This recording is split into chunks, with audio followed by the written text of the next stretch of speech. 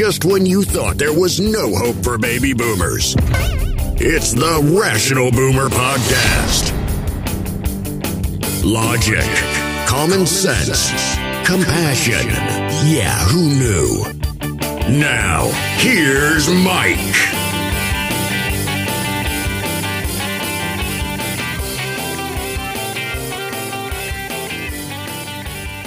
We are back on the Rational Boomer Podcast. Hopefully your day is going well. It's Sunday. Kind of a lazy day comparatively to the rest of the week. Not as much happening during the weekends as there is on weekdays. That said, there's a few things we need to talk about, and we will get to them soon enough. Had a great day yesterday. Had nothing to do with politics or news or anything like that. My wife and I, my youngest son, my oldest son, and my granddaughter met on a lake just west of the metro area here in the Twin Cities. They had this big event for kids where it was a kite day on the lake. Now, these weren't necessarily kites in the traditional sense. It was kind of like, you know how you used to watch the Thanksgiving Day parade and they had these big balloons of Underdog and shit like that? It was kind of like that. These kites that kind of look like balloons and were shaped like superheroes, animals, unicorns, all kinds of stuff. They were smaller and they were kites. They weren't necessarily balloons, but they were all over the lake. Brought my granddaughter down there and she was excited as hell. We walked around for a while. She pointed all the things out and explained to me what they are. Had a great time. I would rather do that than almost anything. Just seeing the wonderment in a grandchild's face when they see something the first time. That to me is probably the most exciting thing about having young kids or grandkids. When you can give them the opportunity to see something for the first time in their lives, never have seen it before. It's always fun to see their eyes open wide and just be amazed by what is out there. It's funny, afterwards we went to grab lunch someplace. Now normally we wouldn't go to a fast food place with this group for lunch, but my granddaughter was getting tired. We had to get in and get out very quickly. and as I'm watching my granddaughter, it really says a lot to me how she behaves because she's very much my grandchild. She's 2.5, going to be 3 years old in a couple of months, and she's just such a smart ass. And she likes to mess with people, which of course is a trait that I must have given to her. Her mom and dad certainly haven't. But it was funny watching how she behaved. And the reason I think she's so smart is because she likes ketchup, okay? And she's got some fries. She's dipping the fries in, sucking the ketchup off, but not eating the fries. And Dad is saying, look, man, you got to eat something. You got some chicken nuggets here, and you got some fries. You got to eat those. And she says, okay. So she takes a nibble off each, and then she starts sucking the ketchup off the fries. And then she takes it a step further. She picks up the container of the ketchup and is going to try to drink it. Well, of course, Dad is going to say, don't do that. And she says, okay. She sits it down and starts eating little bits and pieces again, but then goes back to the ketchup and is going to drink it. And Dad says, no, don't do that. and this goes on about 3 or 4 times till my son gets a little upset about it. Not mad and screaming, just being done with it. So the last time she picks it up and is kind of smirking at me and smirking around the table, and she's going to try to drink this ketchup. My son says, all right, that's it. You're done with the ketchup. I'm taking the ketchup away. You can't have it. And she's getting all upset. She's kind of crying because this was taken away from her. And then she looks at my son. Remember, she's not yet 3 years old. And she says, okay, I won't do it again. This girl knew exactly what the fuck she was doing. She pushed it as far as she could. And at that point, she realized she finally pushed it too far. So my son did the right thing. She learned a lesson, and she probably won't push him that far next time. It just struck me strange, this little girl who's under 3 now negotiating with her dad, knowing every bit of what she was doing, and she was just testing the situation. I love that about her. I know it frustrates her dad and mom and maybe her grandmother, but I fucking love it. I love seeing she's a little bit of a rebel, a little bit of an individual. All right. The other thing we've got going today, maybe there's a lot of people that aren't listening to the podcast today because we've got bigger news on this Sunday, and that, of course, is the Super Bowl. Now, I don't know how excited you are about the Super Bowl.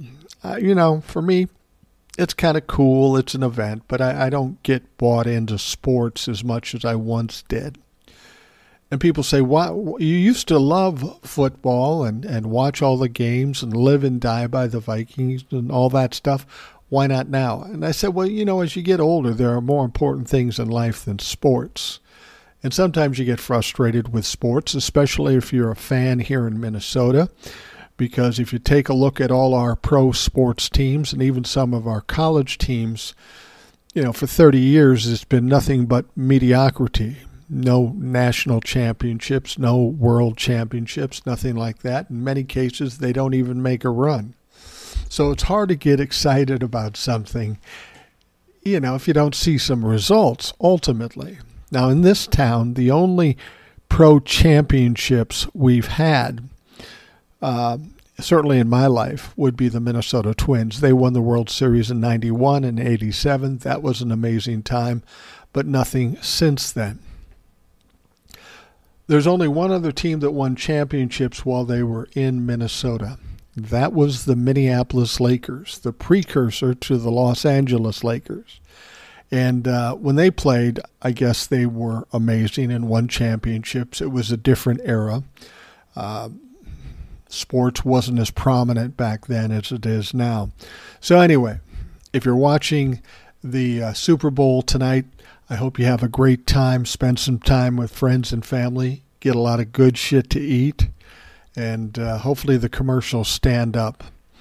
Seems like every year they get a little weaker. There might be one or two that are really good, but most are just okay.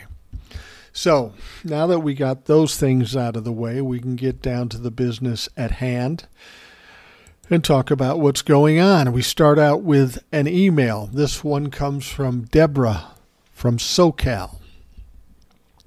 She says, "Hi, Mike. First, I need to tell you that I love listening to you and watching you on TikTok. You make so much sense and you give hope."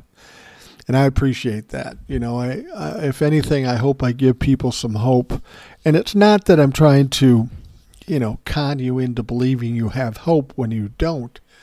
I just try to find hope in things that are happening that other people just don't seem to offer. I think it's important that we know all the facts when we hear these stories and not just the clickbait that's going to get you upset. So I appreciate that you think I make sense. There's some people in my family that would dispute that. And the fact that you get some hope out of it, great, because that's what I'm going for. Because the thing about it is there's always hope. No matter what you're in, there's always an angle. There's always an option. If you don't panic, you sit back, analyze what's going on, see what the facts are, and then deal with it from that standpoint. Now, Deborah goes on to say, "I was thinking, in my opinion, the flying objects that we keep seeing and have now had one in Canada." She thinks there's no coincidence with the orange turd nugget having our top secrets and sharing them. He stole them, they found more, and they even found a laptop. Who's to say that information that he gave away at who knows what price isn't the reason that all of this is happening? Thoughts, Deborah, SoCal. Well, you might be onto something there. I mean, let's be honest. Our security was severely weakened during Donald Trump's tenure. You know, he was buddies with Kim Jong-un, buddies with the Crown Prince from Saudi Arabia, buddies with Vladimir Putin. He trusted them more than he trusted our own intelligence agencies. Logic would tell you that he was helping them out one way or another. Now, whether he was doing it intentionally or he was a willful idiot, it doesn't matter. It's still something that was quite dangerous. And, you know, Donald Trump, under his reign for those 4 years, we know that at least 3 Chinese balloons flew over this country. But the Trump organization, Trump administration, either didn't know about it or kept it quiet. We're not sure which, but I have a feeling we might find out. If you give Donald Trump a pat on the backside and maybe a little bit of money, he'll let you do anything. And I'm afraid we're going to find out that he allowed a lot of shit to happen just because he thought these guys were his buddies and he benefited from it. That's not a reach at all, because that's Donald Trump's MO, no question about it. Thank you, Deborah. And Deborah brings up this situation in Canada, and we should talk about that. Canadian Prime Minister Justin Trudeau said that Saturday an unidentified object had been shot down by a U.S. fighter jet over Canadian airspace on his orders. I didn't know Justin Trudeau could give orders to the U.S. Air Force, but apparently there's some agreement. I ordered the takedown of an unidentified object that violated Canadian airspace at NORAD Command, shot down the object over the Yukon. Canadian and U.S. aircraft were scrambled and a U.S. F-22 successfully fired at the object, Trudeau said. And he put that out on Twitter. Now, I don't want you to confuse this.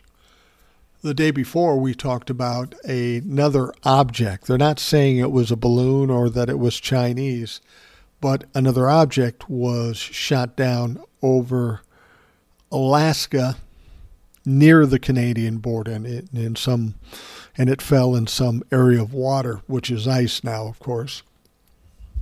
This is the second one, and we've heard that there are a lot of these balloons around, even maybe some more balloons headed toward U.S. airspace, like 3 or 4 more. And when Deborah talks about Donald Trump, if he had some responsibility for these things happening, you have to wonder. At the very least, with all these balloons coming into American airspace, we maybe need to notify the Chinese, the Russians, the North Koreans, and the Saudi Arabians that since Donald Trump has left office, the circus has left town. We don't need any more fucking balloons. Now, this one in Canada, they say the object was cylindrical and smaller than the suspected Chinese balloon shot down last weekend. That comes from the Canadian Defense Minister. Later on Saturday, the White House confirmed that Trudeau and the U.S. President Joe Biden authorized the shoot down, and the Pentagon said the object was first spotted over Alaska on Friday evening. Trudeau said that he spoke with Biden on Saturday and that the Canadian forces will lead the object recovery operation. The object shot down Saturday marks the 3rd time in 1 week that U.S. aircraft have shot down an object in North American airspace. Saturday's incident follows the downing of another unidentified object on Friday over Alaska and the shoot-down of a suspected Chinese surveillance balloon on February 4th by U.S. F-22 fighter. So at this point, they're not clear as to what was shot down or what was the purpose for this object. But they are watching these things. Now, this object that was shot down in Canada offers some of the same risks the previous object offered. Now, we know the Chinese balloon was flying at 65,000 feet, not a risk when it comes to commercial airlines. The first object was at 40,000 feet, and this one was at 40,000 feet. And they had unlawfully entered Canadian airspace, imposed a reasonable threat to the safety of civilian flight. The object was shot down approximately 100 miles from the Canada-United States border over Canadian territory in central Yukon. So this is becoming a interesting turn of events. I don't know that all of these are spy objects? But there's got to be a reason for them. They can't all be weather. It's going to be interesting to see what we find out about these two objects, what they are, where they're from, and the reason for them heading toward U.S. airspace. It can't be that they're all just gotten off track. This seems like an intentional thing. And if it is an intentional thing, well, we've got to fucking deal with it. Shooting them down is one thing, but we need to somehow convince the people that are sending these things our way, not a good idea. And if they continue, we'll do more than just shoot them down. We will need them to stop, or there should be some accountability for it. No doubt we'll hear about this again, because we're hearing that there might have been as many as balloons or objects flying over as many as 40 different countries. So there's some fucked up thing going here. It seems kind of low tech for China or Russia. I mean, frankly, they have satellites that can do everything that a balloon can do and then some, quite a bit more than these balloons. So you have to wonder what it is. Is it just China and Russia just trying to fuck with us? Wouldn't be surprising. And again, we go back to Donald Trump, and we know there were at least 3 balloons that flew over the country during his administration, but nothing was done. We weren't even told about it. And like Deb suggested, and I tend to agree, Donald Trump clearly weakened our security in this country by either not doing anything or just buddying up with some of our adversarial countries and leaders in those countries to allow them to do certain things. I'm sure Donald Trump thought, well, what the fuck's the big deal about a balloon flying over? Sure, go ahead and do that. Now, I'd heard that these 3 previous balloons, some people say, well, we didn't even know about it. Well, that's pretty fucked up if you didn't know about it. Clearly, your intelligence agencies under Donald Trump were not doing the job. Or if Donald Trump said, yeah, I know they're there, just let them go, which is certainly in the realm of possibility when we're talking about Donald Trump. I think there's going to be more about this. We're going to have to investigate it clearly, and hopefully we'll get some answers to why, who, and what they actually accomplished by sending these balloons over. I mean, as much as we need to know about these top secret documents and now this laptop that Donald Trump has, and that he turned in, we're going to talk about it in a bit. That laptop that Trump's attorneys turned over to the FBI is interesting because it has classified documents on the laptop and on a thumb drive. And that is very problematic for Donald Trump and his future and possible indictments in the future. We'll talk about that in a little bit. Here's an interesting story. And, you know, whenever we're talking about Donald Trump spewing about election fraud and the hoax and how the election was stolen from him, when it comes to indicting somebody or taking them to court, a lot has to do with intent.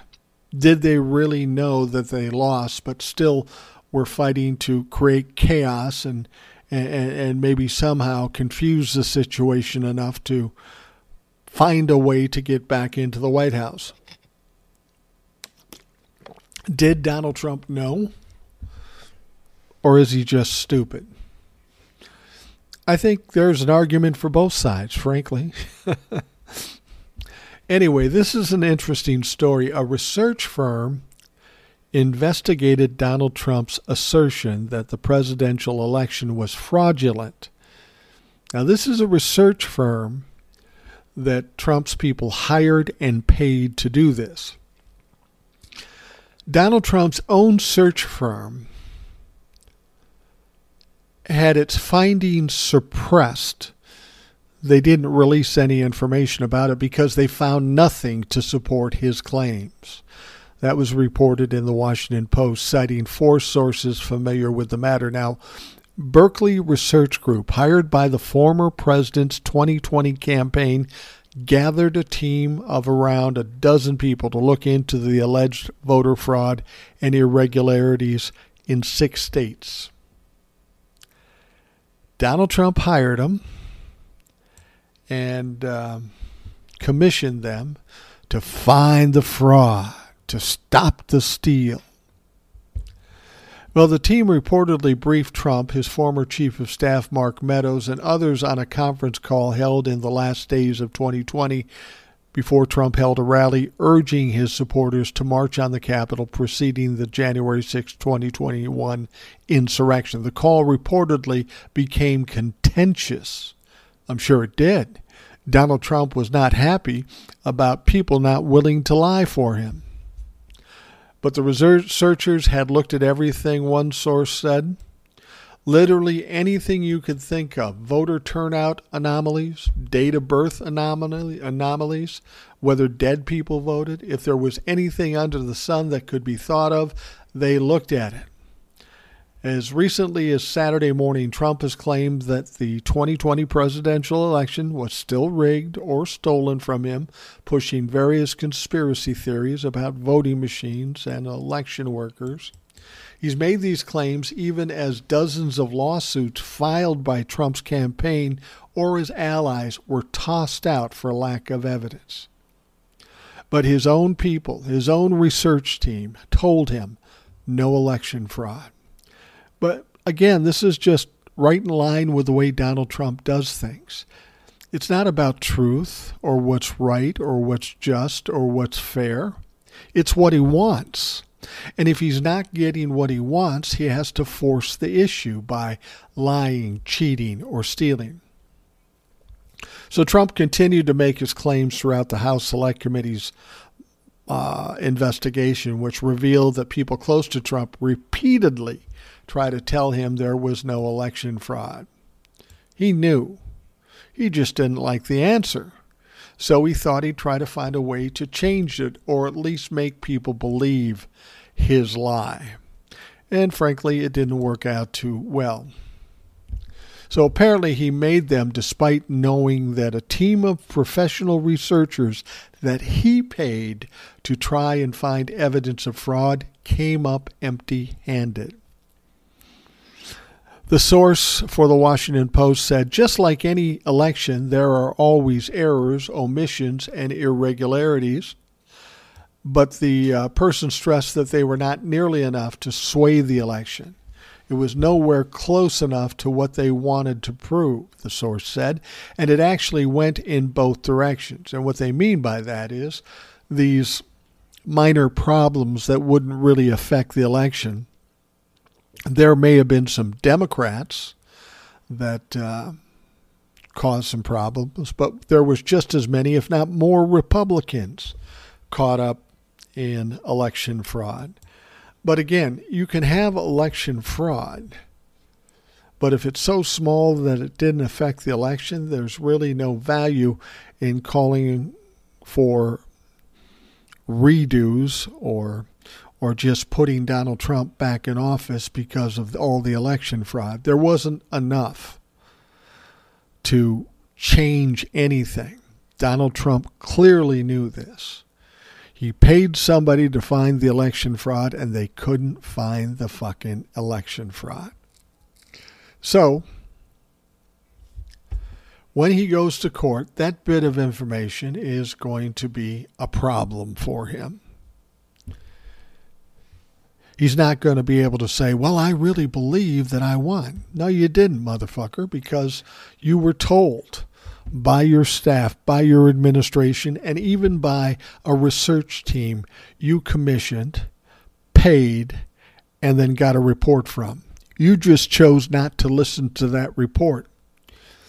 You expected either they'd come back with some little thing that you could expand on or exaggerate, or maybe they'd just lie for you. Unfortunately for Donald Trump, most people aren't willing to lie and put themselves and their credibility in trouble just for Donald Trump. I know Donald Trump has problems understanding that, but frankly, that's a fact. Let's talk about Matt Gaetz here. Now, Matt Gaetz, we're waiting to see if he gets indicted or whatever the fuck they're going to do. But Representative Matt Gaetz fucked up again. Just like Republicans do, they continually fuck up. He kicked off his first meeting of the House Judiciary Committee last week by cordially inviting an accused murderer to lead the Pledge of Allegiance. Fuck. Under its new Republican leadership, the 118th Congress Judiciary Committee may choose to start each hearing with the pledge, an amendment to the rules put forth by Matt Gaetz, who said it allowed members to invite inspirational constituents to lead it. And who does Matt Gaetz pick? Well, it went to a gentleman by the name of Corey Beekman, a retired National Guard member accused of killing a man in 2019 whose case has not yet gone to trial. Gaetz did not mention this aspect of his guest's backstory. Beekman led the pledge in his military dress uniform on February 1st. He said, "It's my pleasure and distinct honor to introduce to you the committee staff sergeant, Corey Ryan Beekman, an American hero and a constituent of mine residing in Pensacola, Florida." Gaetz said in the video, still available on C-SPAN, you can check it out if you'd like. He rolled through Beekman's life story. Born in Holland, Michigan, Gaetz said Beekman's enlisted in the Michigan Army National Guard while still in high school before serving in Iraq and Afghanistan, finally moving to Florida to be closer to family. So apparently Beekman is also alleged to have shot and killed 32-year-old William Buchanan at a home in northern Michigan in April of 2019 between his military service and his move to Florida. So he kills a guy in Michigan and then he moves to Florida. That doesn't sound suspicious, does it? I mean, we know what Florida's all about. Florida's like going to a different country these days. And it's interesting. And why would Matt Gaetz pick that guy? Couldn't he have picked somebody else with military background in his district to come up and give the Pledge of Allegiance? You would think so. You would think he would have had some insight as to this guy waiting for trial for murder and think to himself, you know, this is probably not the right guy. But that's Matt Gaetz. That's fucking Florida. That is the Trumplafucks.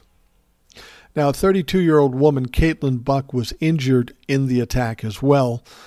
However, Up North Live, which is a newspaper, noted that Buck's 2 children were left unharmed. Well, that's sweet.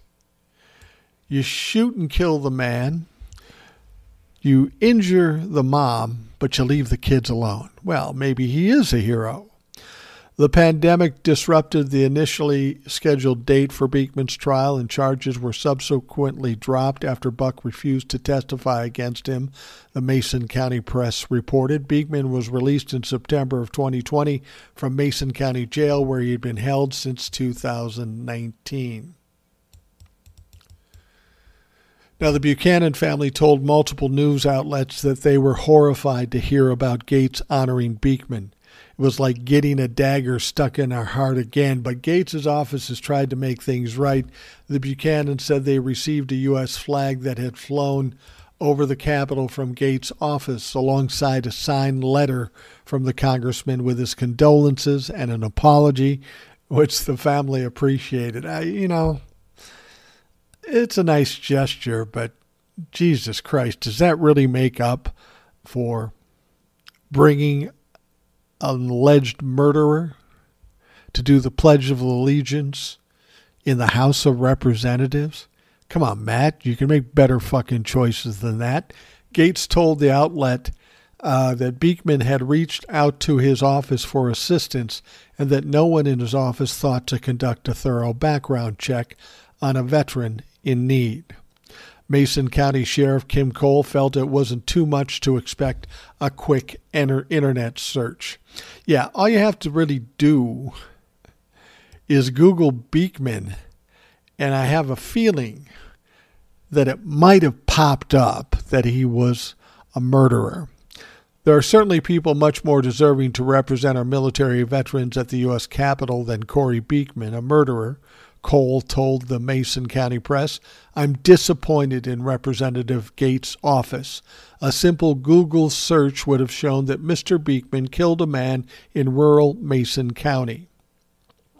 Now, the Daily Beast noted that the clips of Beekman leading the Pledge of Allegiance previously posted to YouTube and Twitter by government accounts has since been taken down. But apparently you can see it on C-SPAN still.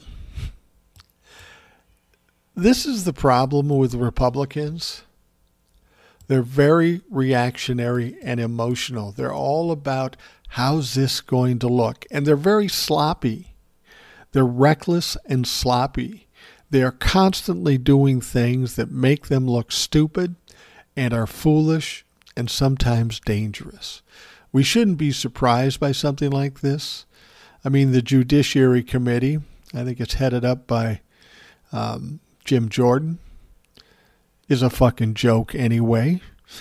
The last meeting they had, people laughed at them. They were investigating Twitter and how they infringed on the Republicans' First Amendment right, even though a private company can't infringe on anybody's First Amendment rights. If you own a company, you can do whatever the fuck you want. You can censor anything you want. Hell, I'm on TikTok.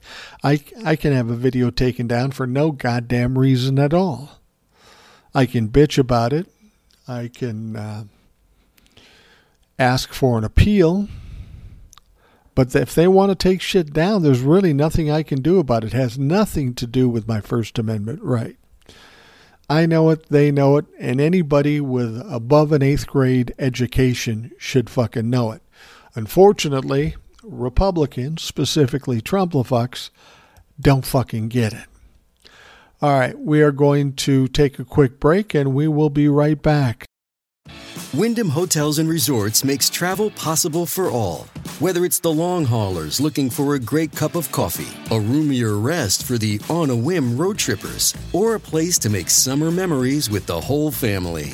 No matter who you are, where you're going, or why, with 24 trusted brands to choose from like La Quinta, Days Inn, and Super 8, your Wyndham is waiting. Get the lowest price at WyndhamHotels.com. Restrictions apply. Visit website for more details.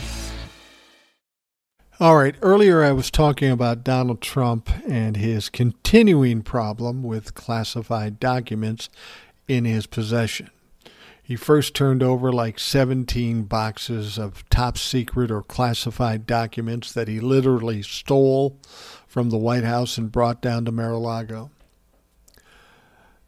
The National Archives then said, well, you still have more. Can you please give them to us? And, of course, Donald Trump, his lawyers, they all said, no, we don't have any more. They're all gone. Sorry, we don't know where they are.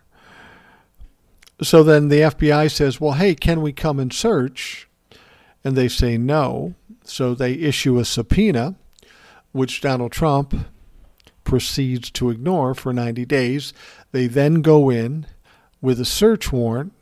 They find a bunch of classified documents, another 20 boxes, for Christ's sake, and they take those out.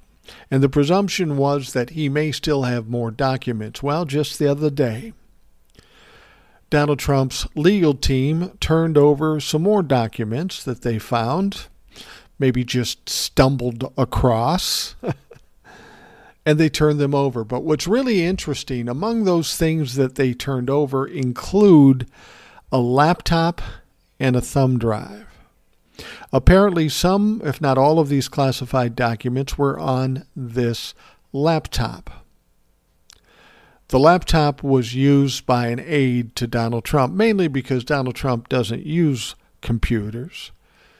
We can presume that he directed this aide to do whatever he did with these classified documents. Now, they're saying that this aide put these classified documents on the laptop and the thumb drive inadvertently. Whoops, I made a mistake. Now, I find that hard to believe. I mean, don't classified documents say across the top of it, classified documents? And shouldn't somebody who works in the government know what's the procedure for dealing with classified documents? So the fact that he did it inadvertently is absolute bullshit. But this poses a bigger problem for Donald Trump. Now, speaking with MSNBC host Katie Phang, attorney Danny Cevallos called the new revelation a huge problem for the former president. Now, as the host pointed out, the electronic documents could easily be transferred to thumb drives, and there's no telling where they would end up after that. Cevallos agreed and said the laptop could come into play as part of a special counsel Jack Smith's investigation, of more concern to Trump, who was in possession of the laptop. You know, it's ironic. We sit and worry about Hunter Biden's laptop.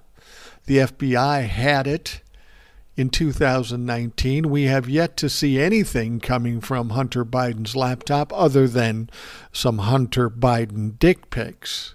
It'd be interesting to find out if they had those dick pics on Donald Trump's laptop. But it's ironic now that the real issue with the laptop is now one owned by Donald Trump. And this is far more important shit than dick pics that Hunter Biden may or may not have had on his laptop. You see, the problem here is it's one thing to have the documents. That's bad. But once you start copying the documents, disseminating the documents, or at least being worried about these people disseminating documents, well, that's problematic. I mean, why would you put it on a laptop unless you wanted to disseminate it? When I say disseminate it, I mean give it to other people. You put it on the computer, you put a thumb drive in, you drop and drag this shit over to the thumb drive. Now you got all the classified documents on the thumb drive. Then what do you do with the thumb drive? Presumably, you have it so you can put it in your pocket, or worse yet, give it to somebody else. Now, we don't know that that's what happened, but what other reason would you have for putting it on the laptop and then putting it on thumb drives? You see how that gets kind of messy? And it makes the problem even bigger for Donald Trump. Now, this wasn't a lawyer that had this laptop. This was a Trump aide, and one that was working for the Save America PAC, which is Trump's favorite PAC at this point.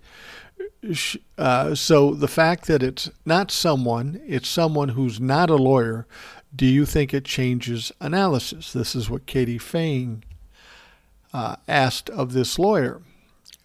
And the lawyer said, of course. If you give it to your lawyer, that's one thing. It could still be problematic, but giving it to someone clearly outside the government, that's a huge problem, because you've established one of the elements, and not only one of the elements of criminal statute, but one of the reasons this is a problem in the first place. We don't want classified documents getting into the hands of regular people.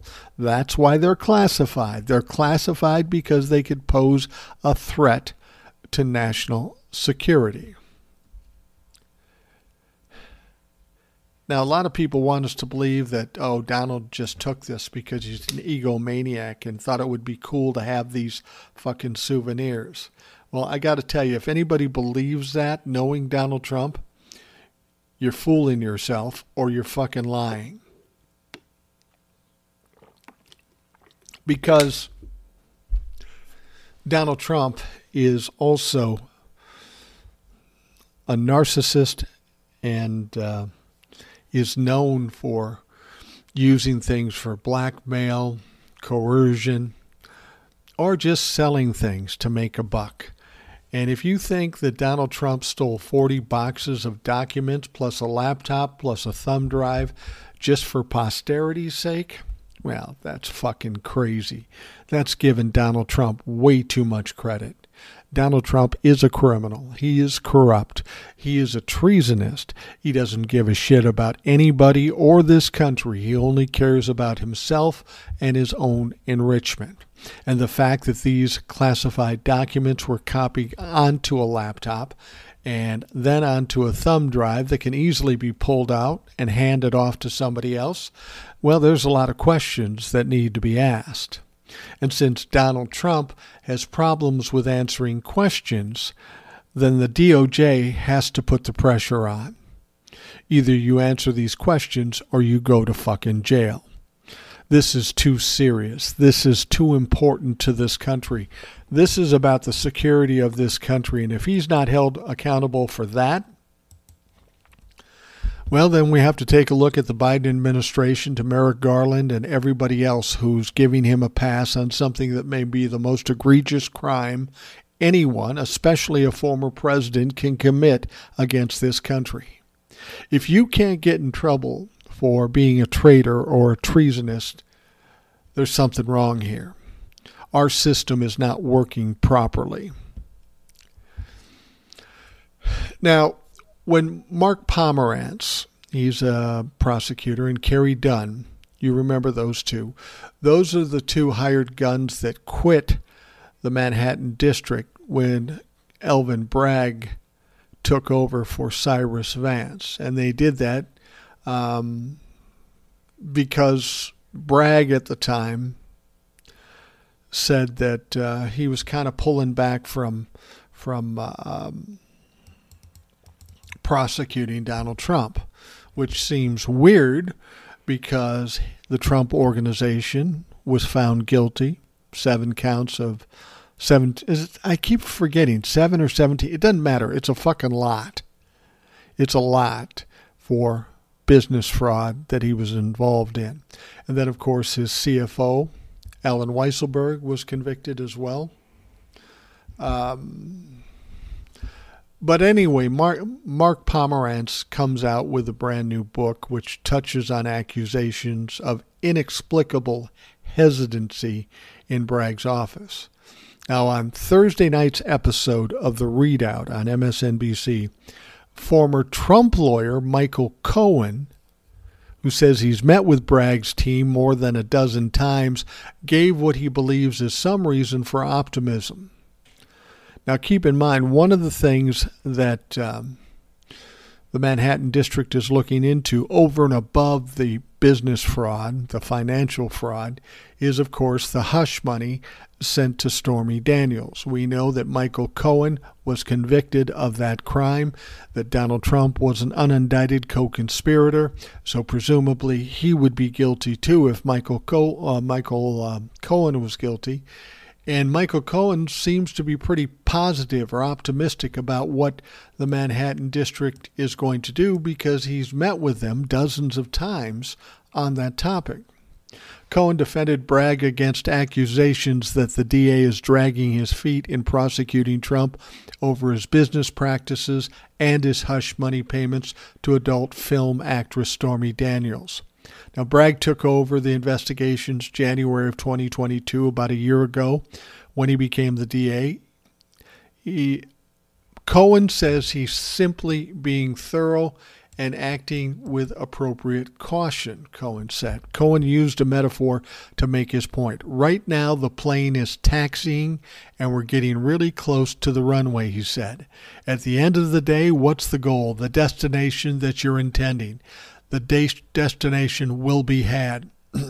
Now, Cohen was convicted in 2018 of being kind of the middleman with Daniels' payments, repeatedly stressed his belief that the probe is moving along, going so far as to say he's been impressed by the pace at which Bragg's team has been brought up to speed. Those words may bring a modicum of comfort to those of us who have been hoping to see Trump held accountable.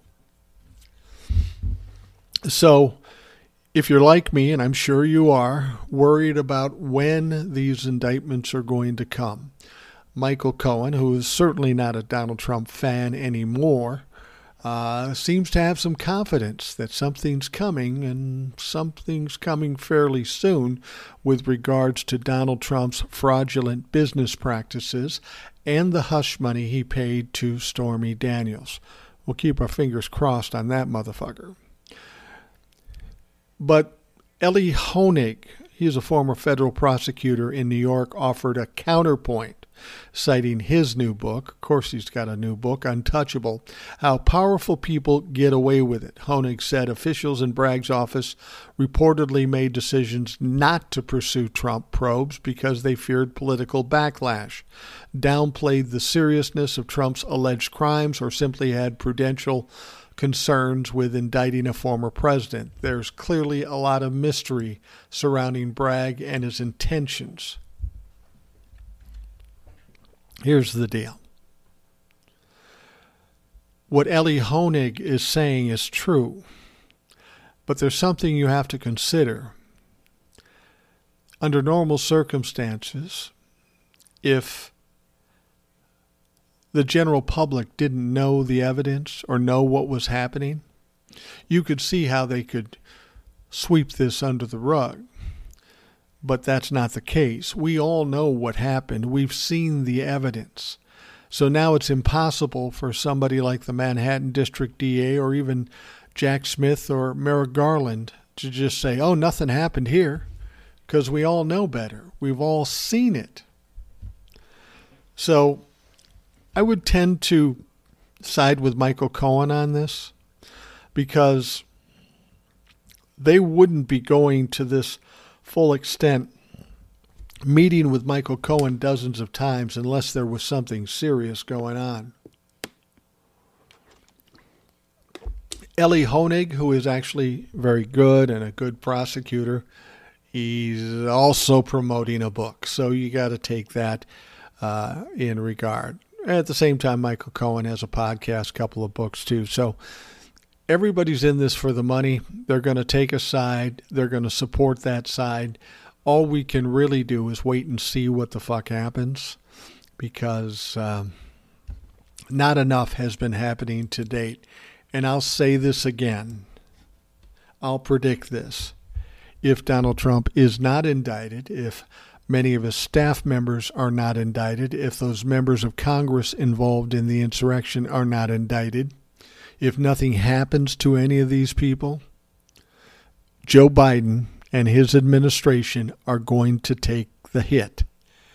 It is going to be a huge mistake from the Biden administration not to follow through, regardless of whatever political ramifications they're concerned about. If they don't follow through and hold these people accountable, well, then the voters of this country will hold Joe Biden and the administration and everybody else accountable. Somebody's going to be accountable for these crimes. These are clearly crimes. And if the Biden administration can't hold the proper people accountable, well, then they will be accountable for their ineffectiveness and inability to prosecute these things. Because with all that we've seen of Donald Trump and the people around him, the evidence is in front of our face thanks to the J6 committee and other media outlets. It's in front of our face. You can't tell us that nothing happened. A lot happened. Things happen that call for accountability. And if you can't fucking do the job, then you shouldn't have the job. I'd hate to see this happen, not only because I want to see Donald Trump accountable, but I certainly don't want the Republicans to benefit from their ineptitude or incompetence when it comes to prosecuting these people in 2024. Hopefully, the people on the Democratic side, hopefully the people in the DOJ understand that as much as there might be some political ramifications if you do indict them, I hope they're smart enough to understand that there's going to be even bigger political ramifications if they don't indict them. Well, Donald Trump's having lots of problems these days. He doesn't have as much support as he once had. The Republicans aren't really feeling him at this point. And he's having all kinds of money problems. You know, of course, his grift isn't working as strongly as it once did. He isn't gaining as much money on a monthly basis as he once did. And this is all going to be problematic for Donald Trump's campaign. But in addition, apparently Donald Trump's very heavily mortgaged skyscraper at 40 Wall Street is on what they call a lender watch. And this is in the midst of plummeting income and increasing costs. This came from Bloomberg on Friday. The vacancy rate at the 72-story building, Trump's most valuable building, jumped to 18% in the third quarter of last year, according to a monthly filing on the building's remaining $126.5 million mortgage. Expenses, meanwhile, have reportedly risen 11% since the origin of the 2015 mortgage. Well, this is interesting. 18% vacancy and 11% increased costs. Well, that's not a moneymaker anymore, is it? Trump has often bragged about the building he acquired in 1995, which was appraised at $540 million in 2015. But, of course, we have to find out who appraised it. Was it an actual appraiser, or was it Donald Trump himself just having a feeling that it was worth $540 million? Now, you'll remember this building specifically because it came up 22 years ago, 21 years ago. The day of September 11th, 2001, the terrorist attacks that destroyed the World Trade Center and killed 3,000 people, Trump was so upset and so compassionate that he said that, well, he bragged in a TV interview that 40 Wall Street was suddenly the tallest building in the city. Not only was his claim insensitive, it was a fucking lie. Another nearby skyscraper on Pine Street in Lower Manhattan became the tallest building, not his building. Oh, fucking Donald Trump. You would think that they could have come out with something about that statement prior to the election, and he wouldn't have got elected just based on that insensitivity. But not in this country anymore. Got too many Trump-la-fucks that listen to all the lies and refuse to hear the truth. Now, high-rise office leasing in Manhattan has been dropping for years, actually, which has exasperated after the outbreak of the COVID-19 pandemic. I've got to think that there's a big problem with commercial buildings all around the country. So many people are working from home now because they did it during the pandemic. And you got to wonder what some of these big companies are thinking that own these buildings or lease these buildings. Maybe we don't need these big buildings. And if they all start feeling that way or can't get people to come into work, that causes the value of those buildings to go down. Wells Fargo, which is serving the mortgage on 40 Wall Street, has reached out to the borrower for a status of leasing developments and the plans to improve the property's performance, according to the filing. So basically what's happening, Wells Fargo, who has their own problems, is getting nervous. They have a $126 million mortgage on this thing. They're on the hook to a guy who's known to not pay his bills or his taxes. They're seeing this building is no longer highly profitable. So they're nervous. So they're going to go to the lender or to the borrower, that being Donald Trump, and saying, what the fuck here, man? What are you going to do to fix this? You're in trouble. We don't want to foreclose on a $500 million fucking building. How are you going to keep it running? Well, this is Donald Trump. I don't think he has a fucking clue. I don't think he has any idea how to do it. Not only is this a bad time for commercial buildings, given the pandemic and all of that, but you're dealing with a dumb fuck who's known for failing in virtually everything he's ever fucking done.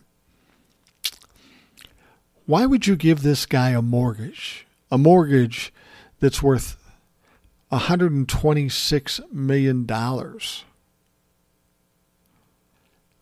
I have a feeling you're going to eat that money, Wells Fargo. And you know what? Based on my experiences with Wells Fargo, I hope you fucking do. And then you're going to have trouble selling it to recoup your money because nobody wants to work in an office building anymore. Or not many people do. Not enough people do. The upside is that if the building is truly appraised at $540 million and he defaults on a $126 million mortgage, well, then you get a pretty good bargain on the building. That is assuming you can sell it. Now, if Wells Fargo gets this building back and needs to sell it, I'll give you one tip. You know how you got to primp things up with your properties before you sell them so you can get more money for them? I don't know what the condition of the building is, but definitely take the name Trump off the front of the fucking building. That's going to help it sell quite a bit. If you leave Trump's name on it, you're probably not going to sell this motherfucker. All right, let's head down. This is technically the Midwest. It's south of where I am in the Midwest. We're talking about Missouri. I happen to like Missouri. I've been down to Branson, been to Kansas City. I've seen a lot of Missouri. It's a beautiful state. But this is a little fucked up. Missouri's Republican-controlled House of Representatives has voted against banning children from carrying guns in public without adult supervision. The proposal went down to defeat in a 104-39 loss Wednesday. Only a single Republican voted in favor. So what's that mean? Does that mean I can take my 3-year-old granddaughter, head down to Kansas City, give her a Glock 9mm, put it in her hands, and let her walk down Main Street in fucking Kansas City? Is that what you're saying? Is that what you voted for? There is a current no-age minimum to openly carrying a gun in Missouri. Calls for change were triggered after a number of local holdups by armed teens. So they do already have a problem with this.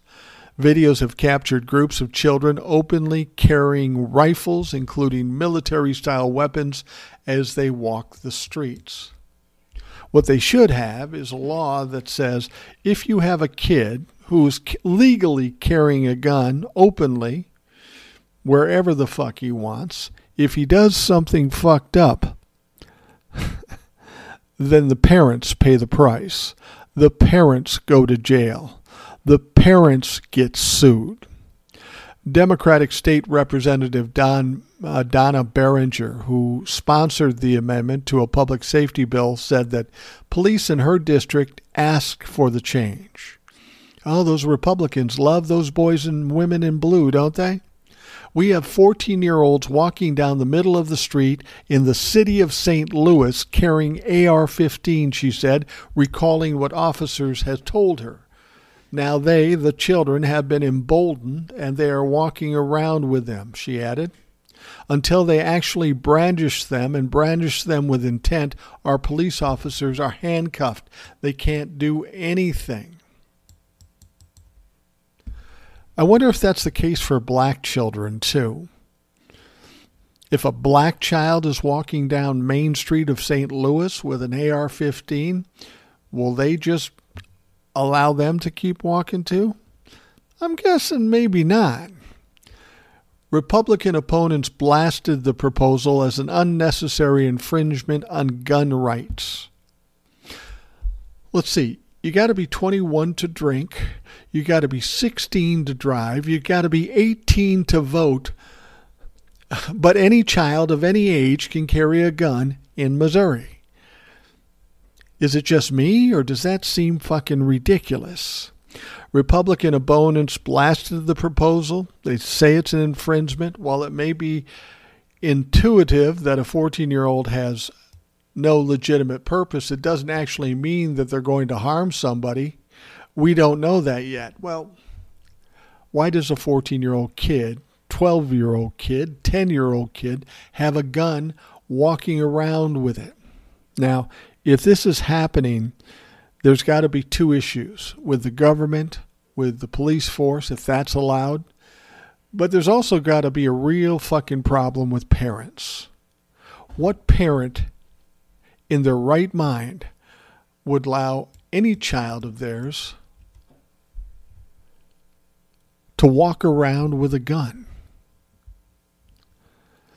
We don't charge people with crimes because we think they're going to hurt somebody. Really? Yeah, you do.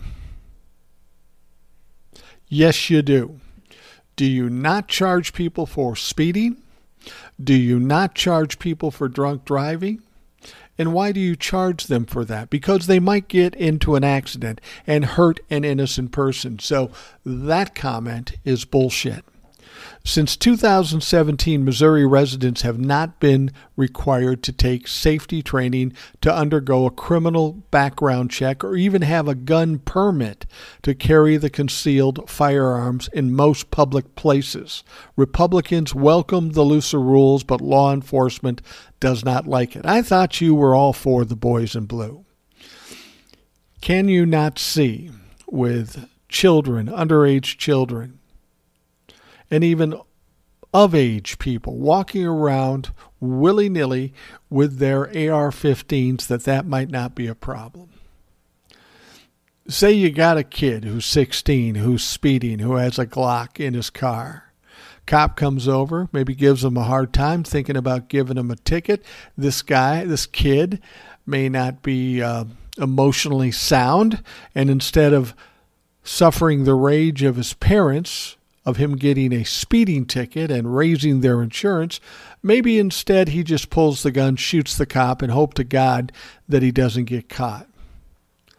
Look, when you're underage, you do stupid shit. Trust me, when I was underage, I did lots of stupid shit.